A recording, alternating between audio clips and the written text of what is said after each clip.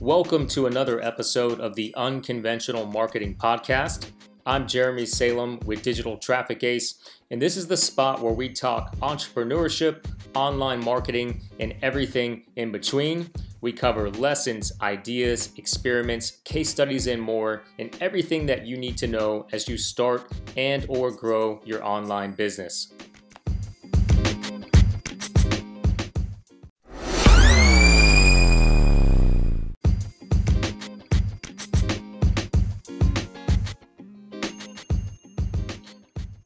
So recently I was kind of looking at some of our most successful clients or students, whatever you want to call them, that we've had in our e-commerce coaching program over several years. And just kind of trying to identify two things. Number one is, what type of people are they? So, are they single? Are they married? Do they have kids? Do they have entrepreneurial experience? Do they work full time? Right? Trends like that. And then secondly, the ones who really take off, who are out there running these 6 or even multi-7-figure brands, and they started from scratch with us, what do I notice? And the second piece of this was really interesting. First piece I'll talk about another time, because I think there is something to that as well. But the second piece of, what do they do different? I notice in virtually every single of our most successful case studies that these people had basically used what we taught them and we did with them as a foundation. But then they all had kind of put their own unique spin on things as they grew. Let me give you a couple examples here. So I can think of one particular student of ours who came in, he got up and moving, and then he actually traveled to China and built relationships with manufacturers and started basically manufacturing his own products, got his own warehouse and stuff like that, which we don't teach. We don't teach going to China and building relationships with manufacturers, right? I can think of another student who they actually went out and found a manufacturer, not going to China, and then basically took a product that they were initially drop shipping, but then branded it under their own private label, and basically just took off with influencer marketing and being featured in publications and things like that, which again is not something we teach as we're, because that's a little bit more advanced than when people are just trying to basically build up an income with a store. And lastly, recently, one of our students I noticed went completely outside of what we do, and he started an e-commerce brand that, without giving it away, just caters to a certain, it's actually a food brand, but it caters to a certain market. So he basically took some skills and, from ads, from page conversion, from foundational principles, but then went out and transitioned to basically providing a food service. So the common theme is that the people that really crush it, that go beyond just, succeeding, but actually, really, I'm talking, take things to the next level, or at least get on that path. They generally take the foundation that we help them build, and then they put their own spin on it.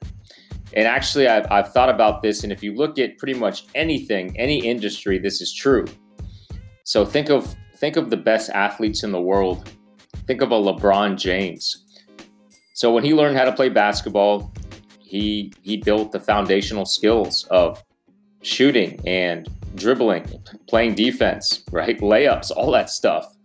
But he wasn't learning how to do 360 dunks and to throw the ball off the backboard and catch it, passing it to himself and dunking it, right?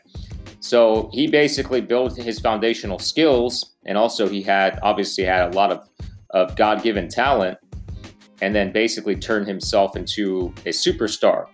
Nobody is going to basically be able to give him the foundation of what he's become, right? They can only give him the skill sets, the more basic, and I say basic lightly because it could be advanced, but basically teaching him how to play basketball and the rules and how to do this and how to guard and how to shuffle his feet and dribbling skills, right? As he's growing up, but then he takes off to a level that nobody could teach him to get to. And that's what I noticed with our students, our clients as well. And again, if you look at almost any industry, this is true. Even like the food industry with restaurants, somebody may basically learn the foundation of building, let's say, a successful Italian restaurant. But generally, if they take off and they excel and they build a really successful restaurant, there's something they've done to put their own spin on it. Whether it's something with their recipes or with their service or with entertainment they provide at the restaurant, there's generally something that's a bit unique that makes them stand out.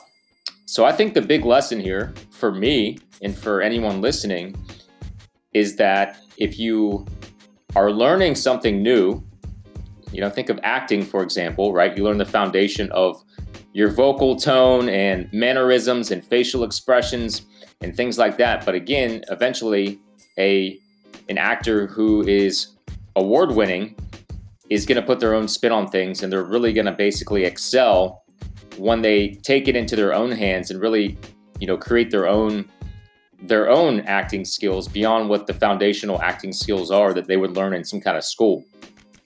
So the lesson again is, for me, for you, when you're learning something and your goal is to basically, build the foundation and see success with that foundation, but generally to get to the next level, and I'm talking about to be in the upper echelon, call it the top 1% if you want, you generally need to be thinking about how to put your own spin on things and basically understanding that the foundational principles that you learned got you to this point, and that's what you needed. You needed to get to that point so then you could take the next step. But the next step may be different for you than it is for somebody else, and putting your own unique spin on that.